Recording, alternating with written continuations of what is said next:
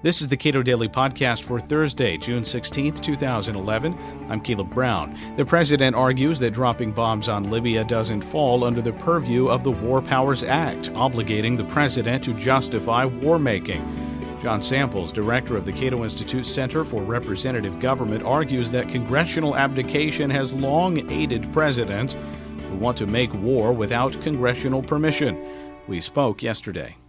Members of Congress have brought a lawsuit against President Obama. This happened earlier, a little over 10 years ago, with regard to Kosovo.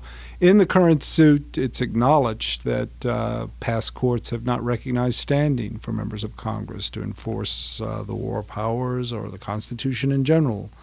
So this is more or less, I think, an actual attempt to get a court to stop President Obama in Libya, and more something that has happened before, which is Congress starts doing things that are short of the kinds of efforts they should be making, like actually stopping the money or insisting on the Constitution being carried out, and do other things, which is, well, say to the president, could we have more information?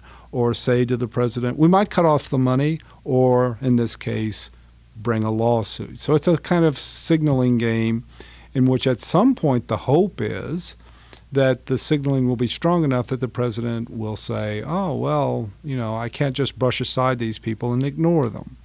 Now, there's not a lot of evidence that this particular president is going to respond, because he's done more than any other president, really, to completely ignore Congress in relation to the war powers. So it's far from certain that this is going to happen. The other part of it is that Speaker John Boehner in the House seems to be rousing himself to some kind of semi-serious effort to constraining presidential power. He sent a letter to the president, and it's true the letter is a lot about asking about information and about justifications for the Libyan adventure. But he wasn't even willing to do that a couple of weeks ago. That tells me that in the Republican caucus there is probably rising support for some kind of more serious efforts to confronting President Obama about this. One point that Boehner made pretty well in his letter is that we're now almost 90 days into the Libyan undertaking.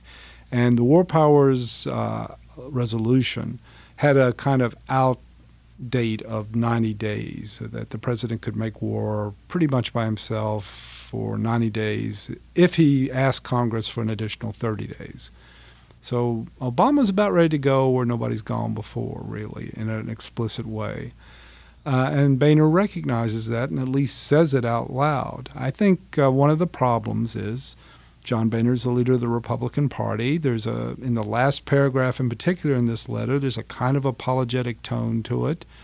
The Republican Party in Congress has really tied itself to strong presidential authority in making war and to war itself. And so he's sort of caught between these sort of support for presidential leadership and American leadership and all that, and a rising sense that this is kind of a big mistake, and that his caucus believes it's a big mistake. The other thing about Libya that I would say is that Rand Paul is looking very good on strategy and otherwise. He is, and has been for some time, emphasizing that we can have all these arguments about presidential power and one thing or another, but the fact is the United States is overextended abroad. We have huge deficits. We have rapidly mounting debt, a difficult economic situation, and now we're waging anywhere from 3 to 5 wars, depending on how you count Pakistan and Yemen. It's a real issue and a focus that I think brings the economic side, the Tea Party kind of concern about debt and overextension into government, to the other side of the spectrum, to the war-making and these kind of foreign policy undertakings. It could be potentially, and particularly if Libya drags on and on and on, which it looks like it might, it could be a powerful political combination. The original resolution that Dennis Kucinich wanted to bring forward would have effectively ended U.S. involvement in Libya, but John Boehner wanted something with less teeth. This has happened time and again over the last 20 years. Bob Dole used to be the person that did this. When you had with Clinton's wars, you had a serious effort boiling up out of the Senate to confront the president about the wars. Senator Dole would be always counted on to offer and to allow to the floor some other resolution that would sort of sap off that kind of dissatisfaction, an alternative that really didn't do anything except ask for information or suggest dissatisfaction. And this is what a week or two ago Speaker Boehner did. He headed off at the pass the Kucinich resolution, which looked like it was going to get a majority and with a serious number of Republicans voting for it. The question is how long, Speaker Boehner is going in a particular direction. It is a direction that perhaps is not his most natural direction. But as each week passes and the Libyan war continues, and the president essentially stonewalls the Congress about everything, we may see a John Boehner doing something we wouldn't have expected a month ago even. Given how the War Powers Act has been treated in recent years, do you think maybe it's time to go back to something that's a little more constitutional? I think, the War Power Act and War Powers Resolution, that when the 60th day passed, I really thought that it was just an empty vessel, that it did nothing except provide some encouragement because some of the president's lawyers, the Office of Legal Counsel, has cited it in previous justifications for presidential discretionary wars.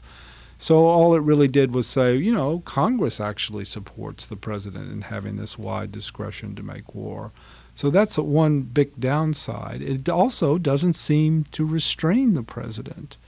Now, in the last month, I guess I would say that President Obama, who, after all, has completely ignored it, essentially, occasionally they'll make sort of really weak or laughable arguments against it or about it.